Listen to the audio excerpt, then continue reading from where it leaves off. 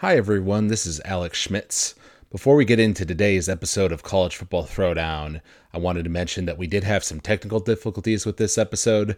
I was using an older portable microphone because I was away on vacation while recording this episode, and it has some pops and crackles in the audio that we didn't catch until post-production. We apologize for the decrease in audio quality for this particular episode, but it will go back to its normal state by the next episode. So once again, apologies for the audio quality, but hope you enjoy the discussion.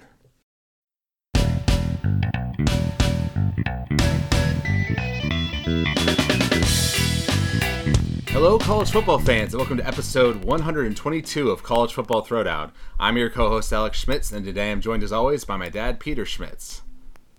Hello, college football fans and Cornhusker fans. Hello, everybody. For those who are listening to this podcast for the first time, this is College Football Throwdown, a college football podcast by college football fans for college football fans. We're a father-son duo talking remotely. Today, I'm not actually in California like usual. I am coming to you from Molokai, Hawaii. Because you're a star. That's right. I'm a star, baby. Yeah, you betcha. And I am in Apache Junction, Arizona. There we go. Both in different locations than last we talked. That's right. And I'm actually here visiting with your brother, AJ, who's been on a couple podcasts in the past. Yes. Yeah. So enjoying that here, and got to watch the football game. I think it started at like 4 o'clock my time, because we're a whole 5 hours ahead of the East Coast. Right. Well, and that's just, I wish they would, if they're going to do it on a Monday instead of a Saturday, which is a whole nother conversation. But if they're going to do it on Monday, you'd think they could start it before 8 o'clock Eastern time, don't you? I mean, come on. But, if somebody is going to that game out east, right? Because the game was played in Indianapolis. If someone's going to go to that game, they could get there by 6 or 6:30. But no, they want to be able to push it out there. And so the damn thing doesn't start till 8 o'clock Eastern time. So people who are watching it on the East Coast, it was well past midnight before it was over. Mm-hmm. Yeah. Not good for the sport. Right. Yeah, it was actually 3 o'clock my time then when it happened. But before we dive into the conversation about the national championship game, we've got to stick with our tradition and crack open a beverage. I've got a Longboard Island Lager here from Kona Brewing Company. Oh, I love Kona Brewing Company. Awesome. What? Say that again. It's a longboard what? Longboard Island Lager. Lager. It's a lager. Okay. That's very good. Have you had it before, or is this your first one? No, I've had it before. Okay. AJ had a couple here, and I like it. Awesome. That's cool. Well, I have a kind of a special beer tonight, too. I have, so you're familiar, being from Michigan. When you come up and spend time in Traverse City, we often drink Oberon's, right? Which is a summer version beer, that often is served with a citrus, like an orange slice or something like that. It's a nice beer, lighter a little bit on the lighter side, but just a good wheat beer. But this is a unique version of that, okay? And I'm going to read the description to you. It's, when winter comes, snowbirds travel south. That would be me. But this lucky batch of Oberon heads to the barrel and becomes Uberon, is the bourbon barrel-aged version of our iconic American wheat ale. It's strong, spicy, and ready to cap off the night in style. So that's what I'm wanting to do here. I'm going to cap off my night in style. So, the typical Oberon is probably about 5.2, 5.5 maybe percent alcohol by volume. After aging it in the bourbon barrel, the alcohol content goes up to 11.3, which is almost like wine. Yep. Well, so it's late for you, so you're finishing the night strong. There you go. Exactly. So Bell's Uberon. Here we go. And it's a bottle for me. So. All right. Enjoy your Kona beer. I love Kona Brewing. Yeah, I like it too. All right. So before we talk about the national championship game, there's actually one other bowl game that happened after we last talked, which was the Texas Bowl, Kansas State against LSU. And interestingly, Kansas State won rather dominantly, actually, 42-20. Yeah, that surprised me. You know, again, I don't know the particulars of how many players from each team, chose to opt out and all that, which obviously can have an influence on something like that and can create scores like this even more so. But I think it's often an indication of who really wants to be there and who doesn't. And I think if you looked at the rosters, you would say, well, LSU's got way more talent. But obviously they'd gone through a coaching change and were trying to figure things out. They got themselves whooped because I don't think they really wanted to be there. Mm-hmm. Yep, and K-State definitely did, more so than them. Right, exactly. So that's one of those situations which we've seen quite a bit this particular bowl season. I agree, and it's only gonna get worse, I think, as we continue down this path of the college football playoff structure. Well, yeah, especially if they do expand the playoff, then more teams are getting in the playoff, and it makes the other bowls even more irrelevant, and the national stage. Right, but apparently they're not able to agree on a new number, right? Did you hear that? I heard. Yeah. I saw something about that. Yeah. Yeah.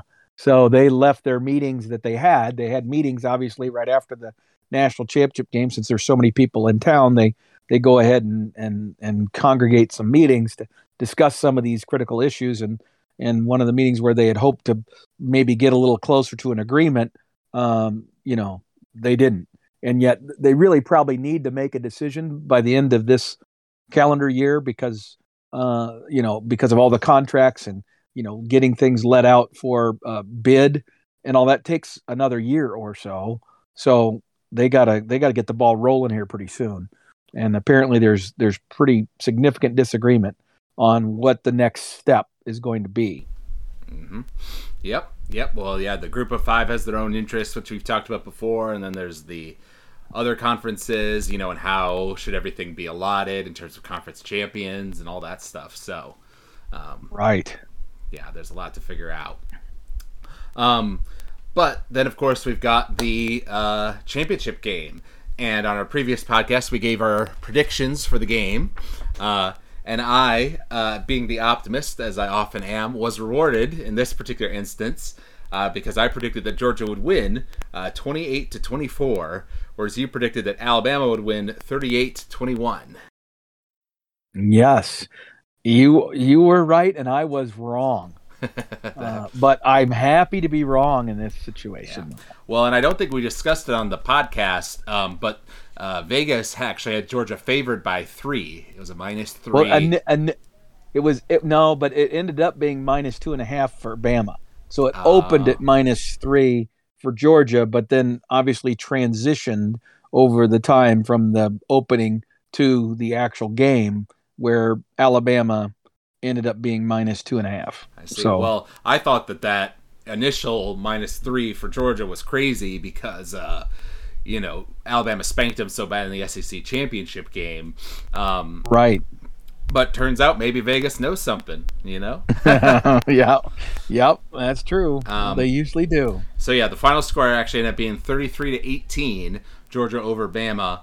And I think we talked about this on the previous podcast, that Georgia's defense and how they would adjust compared to that SEC championship game where this vaunted, best defense in years looked silly against Bama. They couldn't get any pressure on Bryce Young, and he was just passing it all over the place.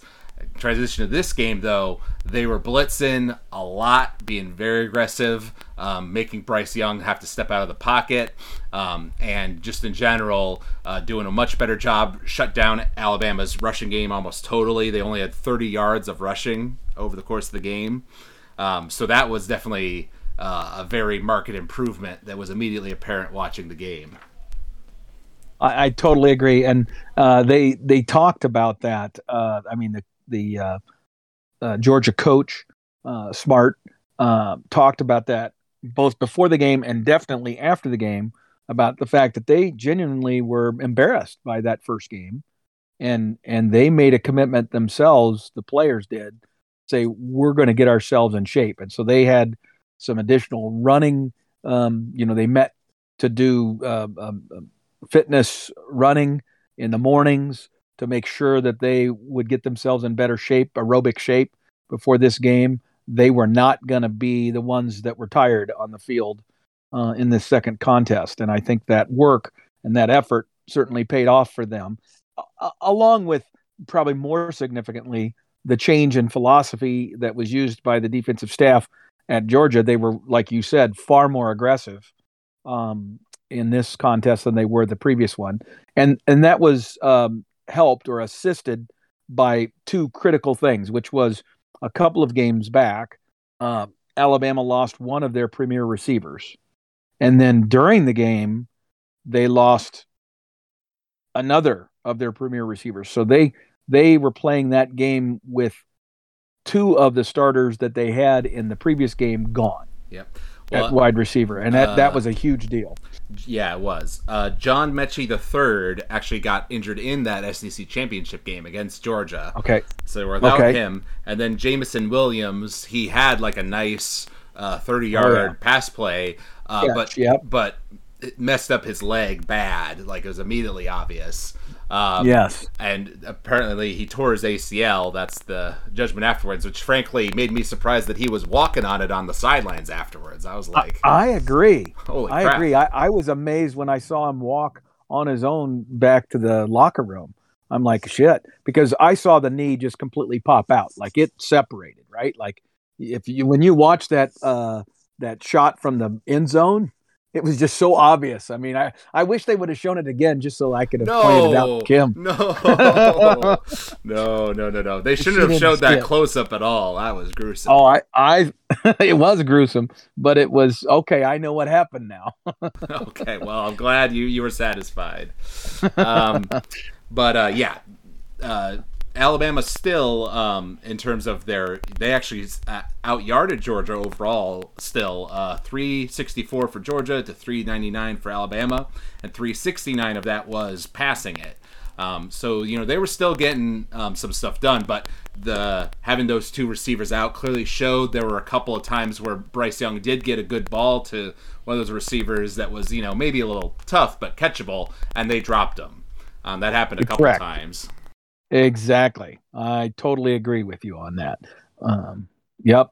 And those are plays that, if he has his full complement of receivers, maybe those are catches instead of drops. And that changes the whole structure of the game. Yeah.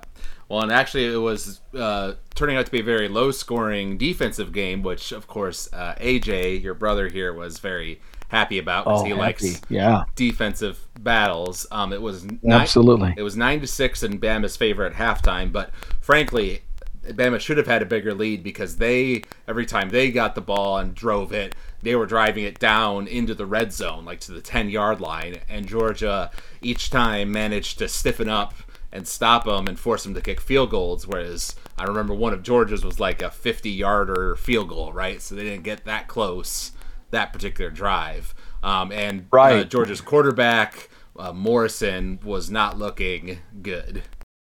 No. In fact, for I would say 3/4 of the game, he didn't look good. And you and I talked. I remember we were texting back and forth during the game, and we talked about the fact that Georgia had to be pretty happy going into halftime at down only 9-6, right? Like because of what had transpired in that first half. Yep. Well, and I believe you said in the past podcast talking about the game that the battle of the quarterbacks might be the deciding factor because clearly both teams had good defenses, productive offenses, but Alabama had the Heisman Trophy winner, whereas they had this guy who, and now I've learned since, start off as a walk-on quarterback. Really wasn't highly regarded. And an unusual walk-on history too. He walked on because he was a lifelong Georgia fan, but then realized, I have no chance, no prayer of ever playing here, so I'm leaving, and I'm going to go to a junior college where I can play. So he went to a junior college, did really well at the junior college, and then was invited back to Georgia as a scholarship player at that point, because Georgia had had some of those talented quarterbacks leave, and they were in need of a quarterback, and they had now seen what he could do, and they all obviously knew he had some talent because he was on their team before, and so he was brought back to the fold, so to speak. So an interesting path, and but again, I initially I looked at him and I thought, well, he's just too damn small, right? He's just not a big enough guy, and he just looked very uncomfortable for most of that game. He really did. I was surprised though. After the game was over, I was watching footage, and he and Young, the Heisman Trophy winner, met at midfield and had a little post game chat. And it looks like he's the same height as the Young guy, as C.J. Young. Either C.J. Young is much smaller than I thought he was. Bryce Young, excuse me, is much shorter than I thought he was, or this other guy for Georgia was taller. Yep, Stetson Bennett is his name. Bennett, yeah. So either Bennett's taller than I thought, or Young is shorter than I thought, but they were about the same size. Yep. Well, and I learned Bryce Young is only a sophomore, so he's still got time left. Yep. Oh yeah, and he'll be draft eligible after next season. But based on everything I see, I think he's going to have another very good year and probably a reasonable shot at being a two-time Heisman Trophy winner. Mm-hmm. Yep. But yeah, so at halftime I was thinking, as a Georgia fan, only down 3, you've got to see that as a positive, but they needed to make some clear halftime adjustments, right? Even at the end of the second quarter, it felt like Bama was starting to adjust to that blitzing style, that Georgia was going for on defense, right? And picking it up more. Right. And making quicker throws. Right. Yep. And I want to say it was the fourth quarter where that controversial sack of Benton happened, and then the ball came out of his hands kind of just as he was starting to throw it, of Bennett, and it was ruled as a fumble on the field, even though the ball kind of did go forward a bit. Whereas when that happened to Bama early on in the right at the beginning of the game, it was ruled as a forward pass. And so basically that got counted as a fumble. Alabama had the ball right on Georgia's 20-yard line and easily scored a touchdown there, which was their first touchdown of the whole game. And at that point they were up 18-13. There was 10 minutes left in the fourth quarter, and I was like, all right, this is where the fun ends, right? Bama's going to take control of this and never look back. But to Georgia's credit, they came out there, and I want to say that next drive was the one where Betson had that great pass into the end zone where the receiver, was covered pretty well, but he still caught it over his shoulder for their touchdown. Correct. Exactly. It was very impressive. And I was thinking the same things. I was thinking, here we go again kind of thing. I know they've got the lead right now, but Alabama's going to respond and blah, blah, blah. And then of course they did. But then, Georgia came back and scored again. So it's, and then the other, the whole interception thing at the end. Yeah. I was laughing the whole time because they replayed it, and they're talking about how the coach is all excited. Coach Smart is on the sidelines, and you can see him. He's running down the sidelines trying to yell at the guy, "Go down, go down, go down." He says it a dozen times, and of course the kid's not going down. He's like, "I'm scoring, man," which he does. So everybody's happy, but really the right football decision would have been for him to just run a little bit, get into an open space, and drop to his knees and protect the football, because it would have been game over in a safe way that way. I mean, if he had been running and all of a sudden, somebody come and tackled him from behind and popped that ball out, and then the ball gets back onto Alabama, now they still have time to maybe do something, right? So, yeah.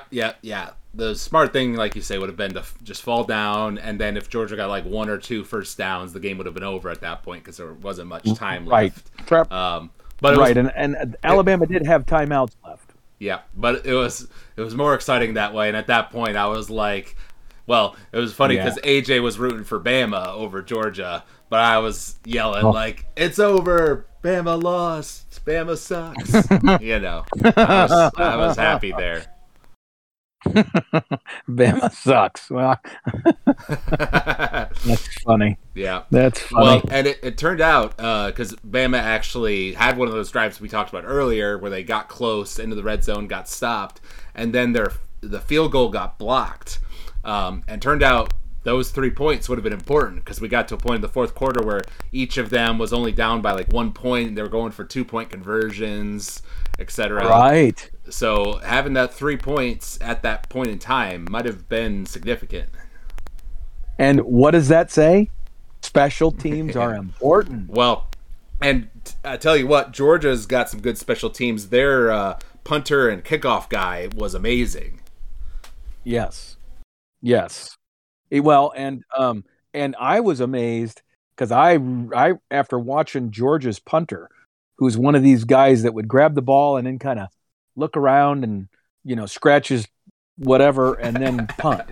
It just seemed like he was super nonchalant about his punting, but he had his head up and he was looking at what was going on. And I thought, well, that guy is primed to be surprised by an all-out attack, blitz type of thing to go after the punter, where because his natural routine is quite slow, and 90% of the time when the normal return is on, that's okay, you can get away with that, but you damn well better be ready to speed that process up if they come after you. And I just thought that at some point Alabama was going to catch them, but they never did. Never happened. Well, and the other reason I thought that Georgia was kind of bound to lose at some point, especially there in the first half, was that they were getting a lot of penalties. They ended up with 10 penalties for 70 yards. Most of those came in the first half, and they were at some very critical moments too. Okay, so let's go into this now, okay, since we had some banter back and forth on this. So here's a couple of examples. So you got 2 plays, two penalties called in the game, one on offense, one on defense, both of them hands to the face, which that is a penalty that can be called against both an offense or a defensive player. And it has to do with basically someone getting their hand up into the face of the opponent in such a way that it's dangerous and or provides an unfair advantage for the one player over the other, right? But the fact is that any offensive series that lasts more than 6 plays probably has examples of offensive or defensive linemen whose hands slipped off the jersey or the shoulder pad or whatever they were grabbing of their opponent and slid up into that face mask area. Okay, it happens all the damn time. And amazingly, that was called once on offense and once on defense, but both times against Georgia. Okay, and this is my point. My point to you was that these are the kinds of examples of circumstances where these teams that are expected to be good get benefits of the doubt from referees who tend to notice things that the opponent is doing more than than they do this highly regarded team, because they don't make mistakes. They don't do these things wrong, and therefore they don't get called for them. My point is that that's the kind of penalty that could have been called more times than it was called in this game, and would have been legitimately accurate. I'm not even arguing that the 2 that were called were not accurate. They may have been. I'm not going to argue that. My point is that when you have a play that happens that often in a game, when those things don't balance out, it's frustrating as hell because I know they're happening. And if I went back and scrutinized every damn play, I guarantee you I could find them. Yeah. Well, yeah, and AJ and I talked about it a little bit because we noticed there were 2 times that a Georgia defender was basically getting there early against a Alabama wide receiver. Should have been pass interference, and it wasn't called. Yep. So there was some of that on both sides. But I said to AJ, well, these refs are missing some calls, but at the same time, I generally prefer refs to kind of let them play. And be a little more aggressive versus the ticky-tack, we're going to flag everything that we see, well, that just slows things down. I'm a little more nuanced than that. I don't like the just let them play mentality if it means they're not playing the game of football. The game of football comes with a series of rules. And if those wide receivers are getting hit early, guess what? That is pass interference and it should be called. But the reality is when you have 2 SEC teams which play in a league where the league officials consistently undercall that play, it's probably a good thing that wherever the crew was from this year also didn't call it very much, because I guarantee you those kinds of plays are called much tighter in the Big Ten, generally speaking, than they are in the SEC. And I don't know where these refs were from. They may have been from the Big Ten, but ACC. Whoever they were, okay. But okay, so they were ACC refs. But the point is that that's still pass interference. All right, it is if they got there early. If it was close, okay, then you give them the benefit of the doubt, maybe. But man, I want them to call the fouls that are actually there. What drives me nuts is when they call the ticky-tack offensive holding calls, okay, or hands to the face calls, which are frankly not, they're part of the game. That's just the nature of contact. Whereas, something as critical as when you arrive, you shouldn't be able to hit the player before the ball arrives on a reception, right? I mean, that makes sense. That's logical. Right. So, well, and I will say, I remember one of the hands to the face, which is when George was on defense, and the guy was pushing up against the Alabama's player's helmet from the beginning, and then his hands slipped off, and he did it again, and on the second time, the Bama's player's helmet came clean off. So on that one, it's right. Okay, dude, if you're going to be that blatant about it, of course they're going to blow the flag. Right. No, I understand. And that's why I'm not arguing that they shouldn't have been called. I'm just telling you, Alabama players, both on offense and defense, also had their hands and faces, but it was never called. And I believe that's that favoritism that tends to occur when people are just convinced, well, Alabama is such a great team. And within the Big Ten, I believe that Ohio State and Michigan, for example, tend to get those kinds of calls more than other teams. It's amazing how that happens to their benefit when they're playing anybody else. Okay? So there's a hierarchy that exists. It's a little bit like there used to be a thing, there's actually a book written about it called the Jordan Rules, right? Okay, which goes back to basketball and the NBA and Michael Jordan's time as, the preeminent basketball player. And there were literally rules that seemed to not apply to Michael Jordan, right? Like he could do shit, he could get away with stuff that no one else could get away with.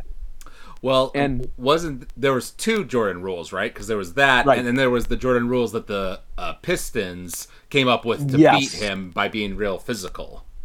Exactly, which is right, which was somewhat of a counter to the fact that before that they kept getting beat by Michael, and then it was frustrating, and so they said, "This is how we're going to do it," and they got away with it, right? So you're exactly right.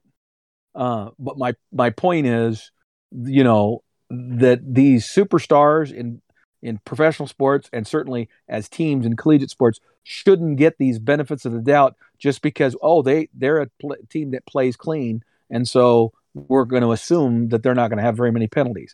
And it seems like refs go into games with that expectation, and the opposite also being true. And we've been on the other end of that over the last decade because our teams have historically been high penalized teams, Nebraska, I'm speaking of, and we tend to get more ticky-tack calls than any other team I've ever observed. And I'm tired of it. So that's why I'm sensitive to this issue. Yeah, I'm sure you were like me and poked your head up when the refs called the defensive interference. Like the clapping stuff. Yes. I explained that to Kim. Yep. Mm-hmm. Yeah. One interesting stat here. Even though Georgia was getting all that pressure on Bryce Young, they only actually had 3 sacks on him over the course of the game. I would have thought that would have been higher. And most of them were late. At least 2 of them were in the fourth quarter. Right at the very end when the game was over, they got basically back to him. Yeah, a couple times. But that goes to show how often they were getting back there and pressuring him to throw early or making him run. Yes, which I think exposed some of his weaknesses as a quarterback, because he did not look like the Heisman Trophy winning quarterback tonight. He made some throwing into double coverage, threw 2 interceptions. AJ was, when I told AJ that he won the Heisman, because AJ hasn't been following much college football, he was a little bit surprised. Like, I didn't see anything Heisman worthy out of this kid tonight. Right. Well, the reality is that he was throwing some of those balls that you look at now and you say that's questionable, but when his 2 superstar wide receivers were healthy and playing, those were throws that where he was throwing the ball up in the air and letting his athletes go make a play, and it worked in his favor a lot throughout the season, but then didn't work in the national championship game because they weren't there. But I think a bigger factor there might be the offensive line, because we commented on that after talking about the SEC championship game where Bryce Young had enough time to eat a sandwich back there and throw the ball with all the time his offensive line was giving him against Georgia in that game. Very much the opposite in this one. Absolutely. I mean, he was. It was amazing to me. I was like, I had heard so much about this Georgia defensive line, and I'm watching this game, and I'm thinking, okay, either Alabama's offensive line is, all Americans and on steroids or something, because they were completely cleaned up, man. I mean, there was no pressure at all. And then in the national championship game, man, those guys. Well, and there were a couple players on Georgia's defense that were truly playing possessed. They were absolutely attacking, full bar every play. Mm-hmm. Yeah, like you said, compared to that SEC game where they got tired throughout the game, and especially when Alabama was running that hurry up and stuff. This time, they were the ones that had all the energy, and Alabama was getting tired in the fourth quarter. Yep, exactly. That is true. So, congratulations to Kirby Smart, a former Saban assistant beating Nick Saban. They've been considered the best team the whole year and was only derailed by that championship game. So, kind of nice to see them get it together, make some adjustments, beat Alabama. Of course, us two are going to be happy anytime Alabama loses and prevents Saban from getting another championship trophy. I saw that I believe it was higher. This championship game had higher ratings than last year's one, but still, I think the second lowest in the time that the playoff has existed, which isn't too surprising to me, given that it was a rematch, 2 SEC teams, which we talked about on the previous podcast. I think that's because the fact is the quality of that game and the suspense and interest that should have existed for a game that was that well played and that tight. That game should have garnered record viewership, but it didn't because the decisions by the College Football Playoff Committee over the course of the entire college football playoff period have slowly degraded the interest in the sport and made it into a regional Southeast dominant sport that is a regional sport. This is no longer a national sport, and they need to recognize and own that in their decisions going forward. I will say, I think one other factor is that it was a very, defensive game in the first half, and, that both teams were kind of making some mistakes and penalties and stuff, right? And, I saw some comments on like Reddit and stuff of some people saying it was a boring game. I didn't think so, because I like seeing good defense played. But compare this to, some of those like Alabama Clemson games, right, where they really were score fest and it was very back and forth on who was scoring touchdowns and stuff, right? That's what the general audience prefers, generally speaking. Right, the non-football audience, right, exactly. And that's why almost every sport, professional or progressively even collegiate sports, have moved in the direction of changing rules to enhance offense, because they think that's what interests people. But it interests people that don't understand the sport. People who understand the sport can appreciate the incredible athleticism that was going on when those defenses were stopping each other, right? And they can appreciate then the intensity and the importance of every play and every drive, when getting 3 points means a lot, right? When they were getting those field goals, you felt like that was big, right? Because you knew the other team wasn't going to be giving up a lot. So I just think the perspective is wrong, and it's not what the sport at its core was about. So I don't know, but I love the play. I'm just frustrated as all get out with the sport that they've chosen to go in this path, and don't even get me started on all the things that are going on outside of the lines that are killing the sport. So yeah. we'll have plenty of a podcast over the course of our off season to drill down on things like NIL and the money that's now being paid to recruits and shit like that, which is absurd. Yep. The last thing I want to say about the game, which I thought was an interesting stat, just to show how much more productive, Alabama's offense is being overall in terms of yards gained, but it didn't end up leading to touchdowns scored, is that Bama had 30 more plays than Georgia did overall. So that shows you how much more their offense was out on the field. Yeah, that's amazing. And 30 plays, a 10-play drive for a touchdown or for a score is considered a long drive. So you're telling me they had 3 more drives, than Georgia, and still didn't get points. Mm-hmm.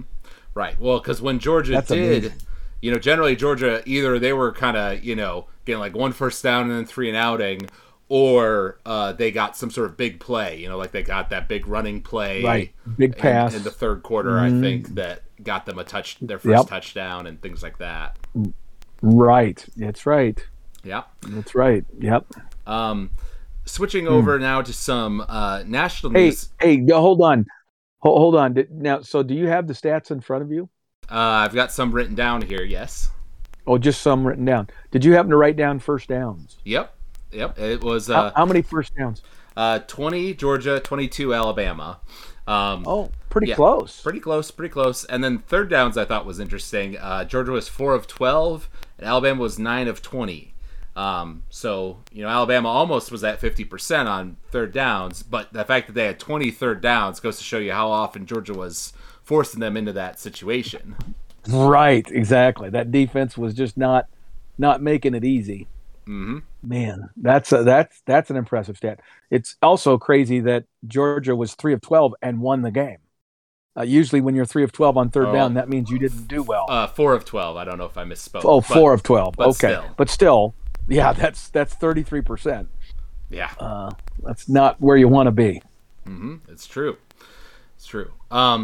But yeah, switching over to some national news that's happened since we last did a podcast. This one happened I think the day after we recorded, which was kind of funny. But we already knew that Spencer Rattler from Oklahoma, who had been the starter and then been superseded by the young Caleb Williams, was transferring out of Oklahoma. But then it got announced that Caleb Williams, the starter, was going into the transfer portal, after having a good season for him. Which is obviously a shocker to everybody, and of course people are scrambling who are looking for a quarterback and everything. And so from what I've seen so far, it seems like there are 2 main options in terms of why he's doing this. Either he's doing this in, an NFL kind of way to try to get more NIL money from some sort of Oklahoma booster, to be convinced to stay at Oklahoma. Or B, he may be seriously considering going to USC, following his coach, Lincoln Riley, and kind of leaving Oklahoma in the lurch. What do you think about those two? Yeah, I totally agree with you that those would be two of the more likely scenarios. I believe it is the one where he's just trying to free agent himself and go out there and see what other, and of all places, Central Michigan University, who had a good season and won their bowl game, they put together a package and threw an offer out to him of $1 million a year NIL money for him to come to CMU. Did you hear that? I think I saw the headline about that. Yeah. They had put together some group of investors that were willing to invest in Caleb coming to CMU. Yeah. Now, which leads you to believe that, okay, this is the beginning of a very bad trend. Right. No, yeah. Well, and I don't think the NIL craze has gone that far where a quarterback on the level of Caleb Williams would, willingly go to a much, less prominent school, even if they were paying him a good chunk of money, because he still wants the prestige, right, to play in front of a crowd of tens of thousands and, have that national attention and all that stuff. I suspect he feels like he's going to get pretty close to that kind of an offer after all the dust settles, that he's going to get that kind of compensation from Oklahoma. And he believes he'll get it and still be able to be at a big boy school.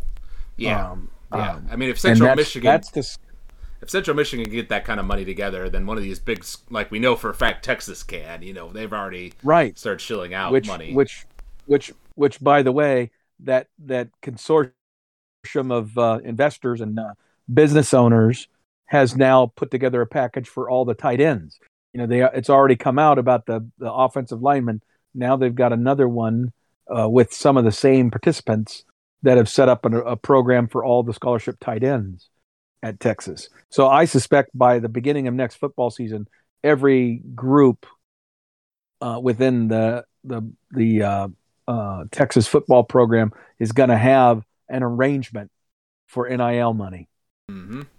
And so these players aren't even having to go out and actively pursue NIL with a local, burrito place. They don't even have to do that. They just have to sit around and wait for this consortium to put together a package for their position group. Yep. Well, and I saw a quote from Saban, even, I believe, where he said that Congress needs to or somebody needs to regulate this, that it's kind of out of control. And I do feel, it's a little bit suspect coming from him, because he's one of the few places that could afford to not pay as much NIL and just say, hey, you're coming to Alabama, you're going to win a national championship with me, right? He's one of the few that has enough prestige that he doesn't have to do that. But still, I think he's a more old school oriented coach, and I don't think he likes what's going on right now. No, he doesn't, because frankly, what you've done in the past will be irrelevant if somebody else is willing to outspend you. If Alabama wasn't willing to outspend Texas and Texas A&M and other schools, it would only take a few years, a rotation of players, 5 years, let's say, and Alabama's stranglehold on getting the best talent. And it doesn't matter how dynamic their recruiters are. If they don't have the money behind it, they're not going to get those players. Those players are going to go to where the money is. I'm telling you, that's a fact. And so, he doesn't want anything. Now, why he thinks that legislators or legislating it somehow from the federal government standpoint is going to do anything is absurd. What he should have been saying or speaking to was the college presidents. They're the ones that have the ability to change this. They're the ones that were absolute weak-minded weaklings who weren't willing to address the issue of student athlete welfare and simply acknowledge that they needed to provide a stipend.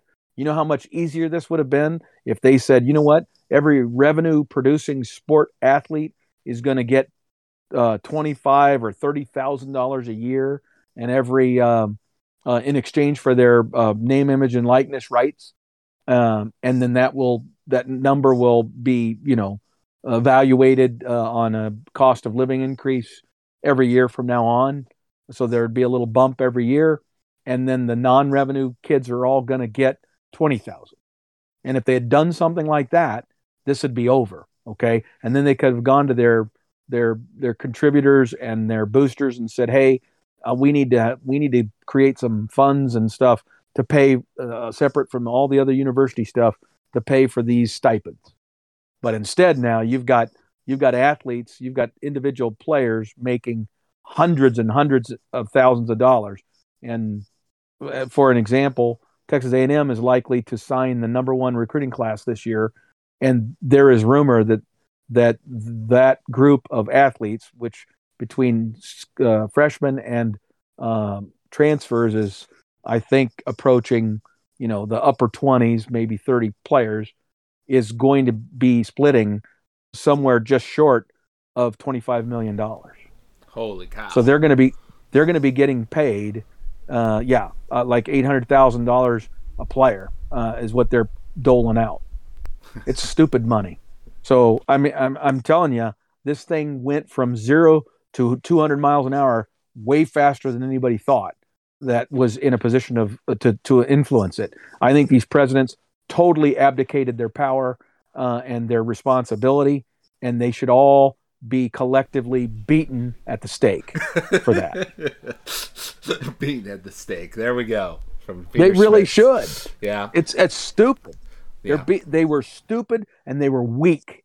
They didn't want to make a decision, so they threw it over the goddamn wall and said, "You guys do your own thing.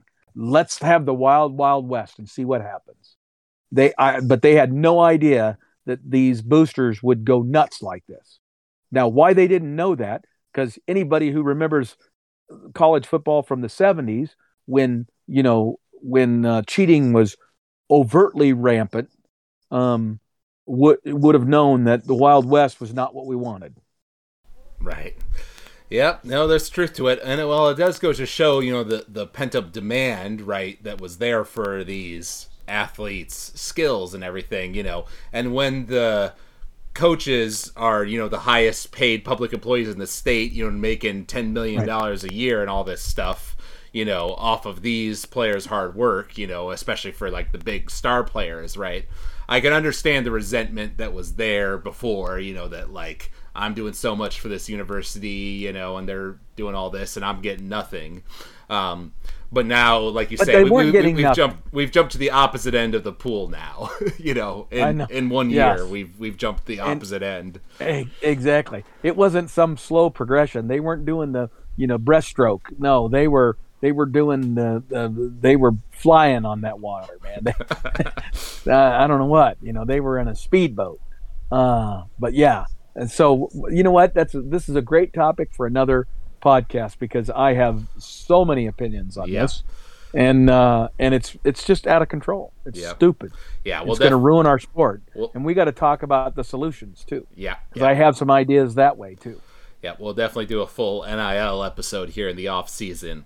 We're going to switch over now to some Nebraska talk, because there has been quite a bit of news here in the past couple weeks.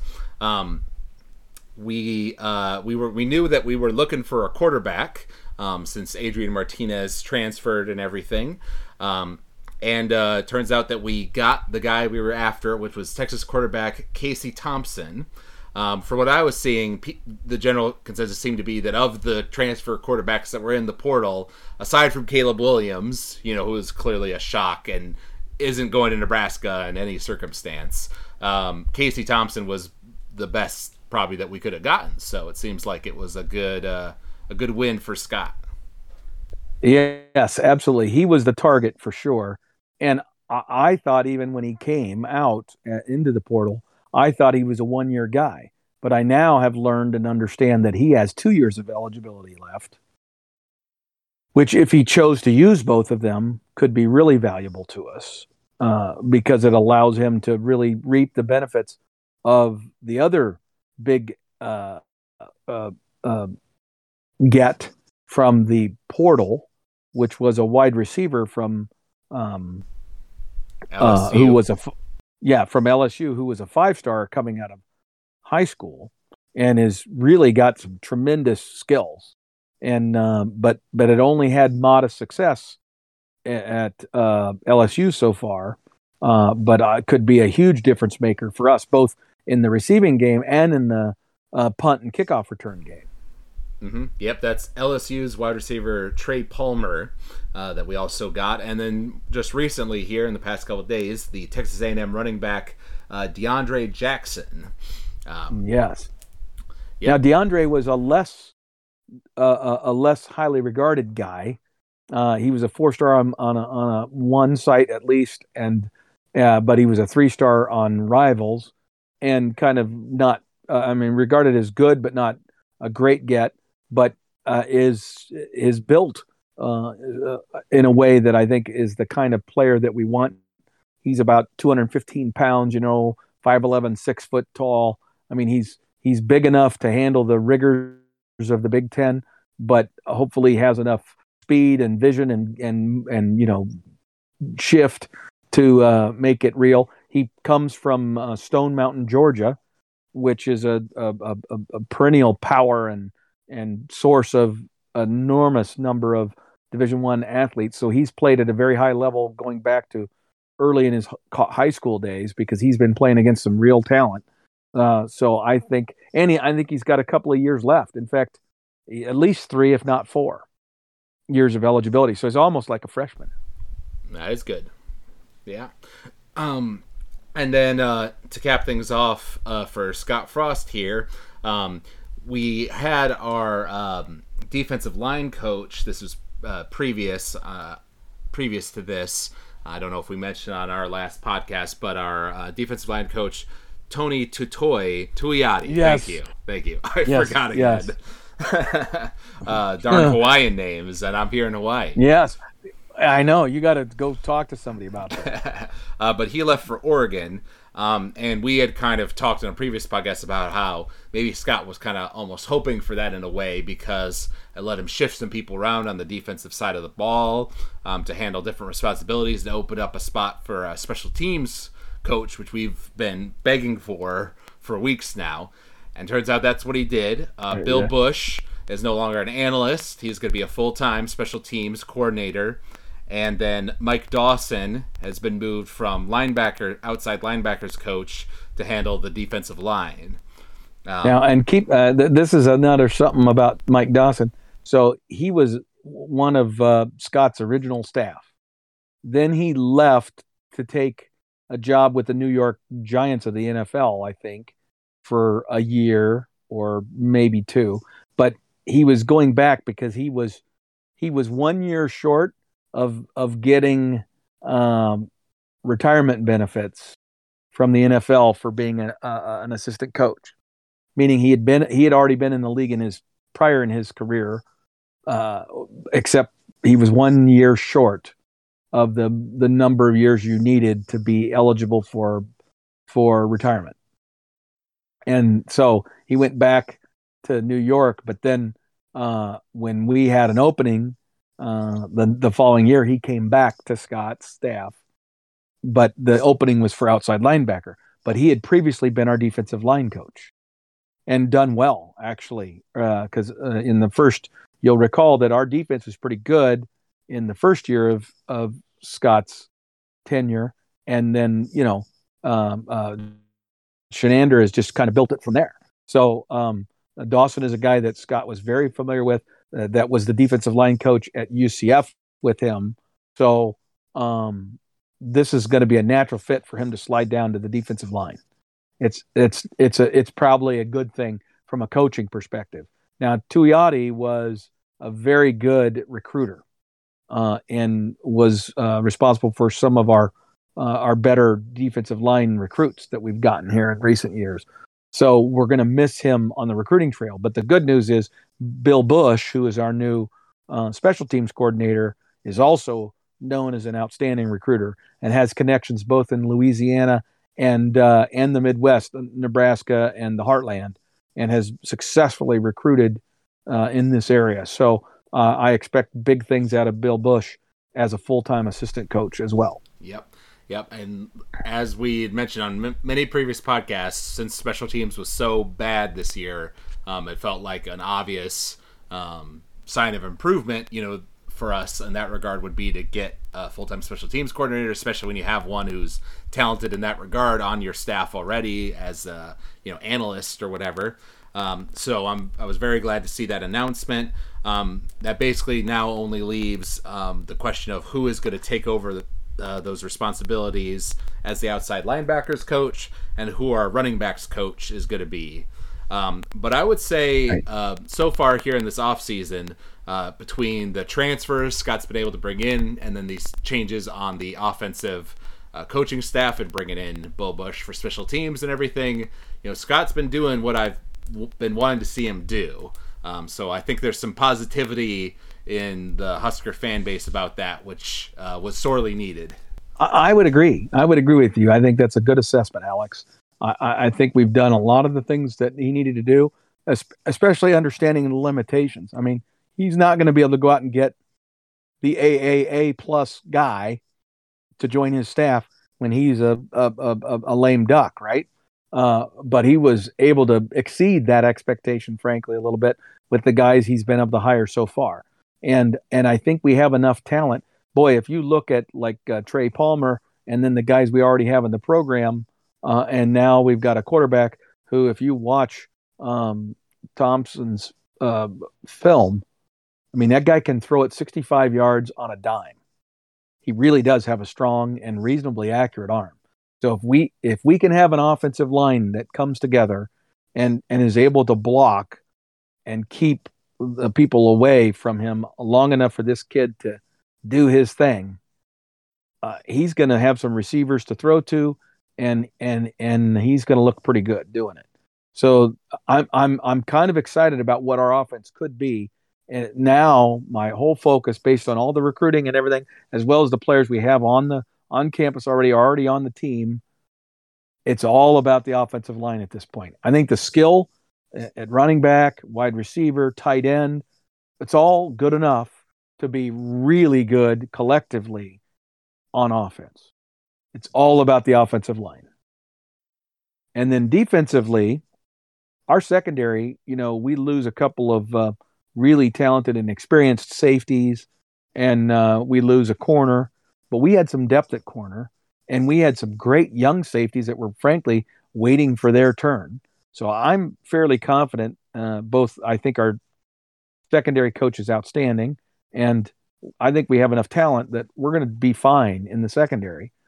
We're returning quite a number of our linebackers, except for JoJo Doman, and obviously he was great. I mean, all Big Ten and everything, but I think that they're going to be solid at the linebacker position, with 3 returning starters in the middle. One coming off of a redshirt year because he was injured. So it's all about the defensive line and the offensive line. If the lines improve and are able to solidify themselves, we could be a decent football team next year. Mm-hmm. If Scott could go out right now and get one really good recruit for the offensive line, what position would you want him to get? Wow. Well, we lost Cam Jurgens at center. So if there was a center in the portal who was exceptional and, at their previous school and still had, a year or two of eligibility left, I would say that would be number one. And number two would be a left tackle. Now, we have some very highly recruited players, some top 100 rivals, top 100 type of players at offensive tackle, but they have not panned out. They are not getting it done. And I don't know if that's because they were overranked, so to speak, in that they don't have the foot speed to do what needs to be done, but our offensive tackles were atrocious this year. Now they were young; they were sophomores and freshmen. So I'm hopeful that a year of experience and another year in the program, strength training, all that, and just repetitions, they're going to look a lot better. Because, supposedly everybody and their brother thought they had the talent coming out of high school. So it's not that they lack talent. Right. But anytime you can get a good left tackle, you take it. So it would be center or left tackle. There we go. And in regards to Casey Thompson, I was just going to mention that, there were a lot of plays this year where we had receivers that were open, right? Showing that Scott's offensive system was working, but then Adrian would often overthrow them, right? Or, Adrian couldn't be accurate. Or just not see him. With the long ball, right, or not see him. Right. So if we can get a quarterback, who has protection, as you mentioned, that's very important, but who has a decent amount of protection and then can actually be more accurate than Adrian and hit those open receivers, then, a lot of these games where we lost by 7 points could go the other way. Right. Yep. Keep in mind, if we score one more touchdown in every game, we're 11-1. Well, yeah, that's an easy thing to say, but it's true. It's true. Well, and I was talking with AJ a bit too as I was showing him the schedule for next year, and Game 6 is the critical point for Scott, right? Because that's where his contract says that his buyout goes way down, and we fight our non-conference opponents. We have Northwestern at the Ireland game, right, to start things off. We play Oklahoma at Game 4, but it's at home this time. And Oklahoma clearly is having some dysfunction, with all these players leaving and everything. Right. And then I think we play like Rutgers and Indiana in Games 5 and 6. So with all these changes and everything, Scott really should be like 5-1, 4-2 by that Game 6. If we're not, he's in trouble. Well, I would say if he's 4-2, he's probably in trouble. Yeah, I think I genuinely think he needs to be 5-1 because I've got that right in front of me, so I can give you, because I want to parlay that into the next conversation. So we do the Northwestern game out in Dublin, and then we play. I don't know who it is. Is it North Dakota? I think so. I think it's North Dakota, and then we play like maybe Southern Miss or somebody, and then OU. So, and those are all home. So all of those home games. Well, first 4 games, not the Dublin game, but not the Dublin game, but the other 3, and then the first Big Ten game, Indiana is also home. So out of our first 5 games, we have the Dublin game and then 4 home games. Right. Okay. And then Rutgers after that. Now Rutgers is a very, very talented team who played really well this year and has had the best recruiting class in forever for them. So they are going to be a team loaded with talent, and we got to play them at Rutgers. And if we go into that game 4-1, having, let's say, beaten Northwestern and then lose to OU, if we're 4-1 and in that game, man, Rutgers is going to fight their tails off to beat our ass, right? But we damn well better win that game and be 5-1 at that point. Right. If we're not, we're in trouble. Because I remember looking at the schedule, and we do have some, bye weeks in there, but our last 4 games are our hardest games because we play like Minnesota, into Michigan, Wisconsin, and Iowa. Yeah. So with no bye weeks. Right. So so it's like we better get a good record before then, because that stretch is going to be hard. Exactly. And we play Illinois before Minnesota, and keep in mind, Illinois is a team that, although they didn't have a lot of talent, they overachieved because they have a good coach who understands how to play fundamental football, which is something that Scott is yet to demonstrate. And we got to play them the week before that. So it's Illinois, Minnesota, Michigan, Wisconsin, and Iowa. That's a tough final stretch after our second bye week. Now, I since we're on schedules, schedules just got tweaked by the Big Ten because of all the weird shit that happened over the last couple of years with COVID. They tweaked a few things, but let me give you Michigan's schedule. Okay. Okay, they because they're the defending Big Ten champions, and they play Colorado State, Hawaii, Connecticut, Maryland, Iowa, Indiana, then Penn State, then a bye week, then Michigan State, Rutgers, Nebraska, Illinois, and then Ohio State.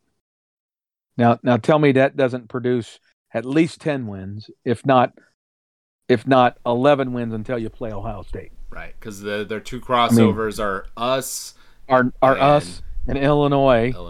And yeah, isn't that crazy? Yeah. I mean, and Iowa, Iowa, that's the third one. Right, and their non-conference doesn't have anybody that should really challenge them. Oh yeah, no, yeah. Right. And their first 4 games are at home. Their first away game is the Iowa game in October. Right. Yep. A good schedule for them. You can't. I was just speaking with our friend Brian, who's been on the podcast a few times and is a Michigan fan. He said, I think this might be the easiest schedule we've ever had in terms of the path. Because they had in the past, they would have historically been playing, highly ranked Notre Dame or, some other big name school, one of the USC, UCLA, Washington, that sort of deal, or maybe a Miami or a Florida State. None of that. And this schedule is powder puff for Michigan. So if they aren't going into that Ohio State game, at least 10-1, they're greatly disappointed. Right? They probably should be 11-0 going into the Ohio State game. Right. And we didn't touch on it much, but there have been rumors that Jim Harbaugh may be going to the NFL, which have happened in the past and are still continuing to happen, which seems crazy to me given his great success at Michigan this year. But you were making the point that with that kind of schedule next year, he'd be crazy to leave because he's got a good path to make it to the Big Ten championship again. Absolutely. And if he does that, even if he didn't win the Big Ten for a second time in a row, let's say he only went 11-1 because he loses to Ohio State and then Ohio State is the Big Ten champion or whatever.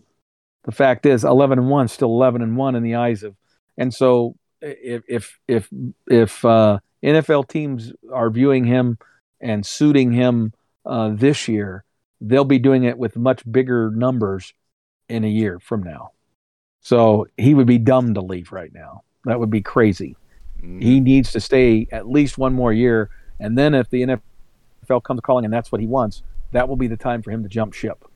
Right. Yep. Makes some sense. So, all right. Well, This is the end of the college football season for this year. It was a disappointing season for Nebraska, but as we mentioned, there have been a lot of changes in this offseason, new players, new coaches, etc. So we'll definitely be looking forward to that spring game, to see some of this new talent on the field for the first time. And the new offensive coordinator, right? Whipple is going to be on display in the spring game. That's true. And as we mentioned, we'll try to keep it to maybe monthly podcasts here and talk about some of these broader things going on in college football, like NIL, the transfer portal, future playoff expansion, things of that nature. So there's plenty to keep us busy here. Absolutely. Yep. Yeah. Regretfully, it'll most of it will just get me into a rant, which of course I think the listeners kind of like when I lose it a little bit, but yes, we are in a major area of transition, and I'm going to make a prediction that I think the instability of conference realignment is going to bubble up pretty significantly here as well. You can already feel the tremors going on in the group of 5 type of conferences. But I think that group of 5 stuff is going to really start to percolate even more as teams try to position themselves better for whatever comes next. Mm-hmm. Yep. Well, and those, like you said, the fact that these negotiations over the future of the playoff, right, are ending in disagreement, goes to show that there's definitely some behind the scenes things going on there. Exactly. Yep. Yeah. Yep. All right. Well, if you out there enjoyed listening to this, you can email us at huskerpete13@gmail.com. You can also reach out to us if you search for College Football Throwdown on Apple Podcasts or Spotify. We'd love you to leave a review there. Let us know what you think of the podcast. Leave a comment, all that good stuff. So thank you all out there for listening, and thank you for joining me for this episode, Dad. And until next week, go Big Red. Go Big Red. I guess I should say next month. Yeah, that's okay. Gotta revise it.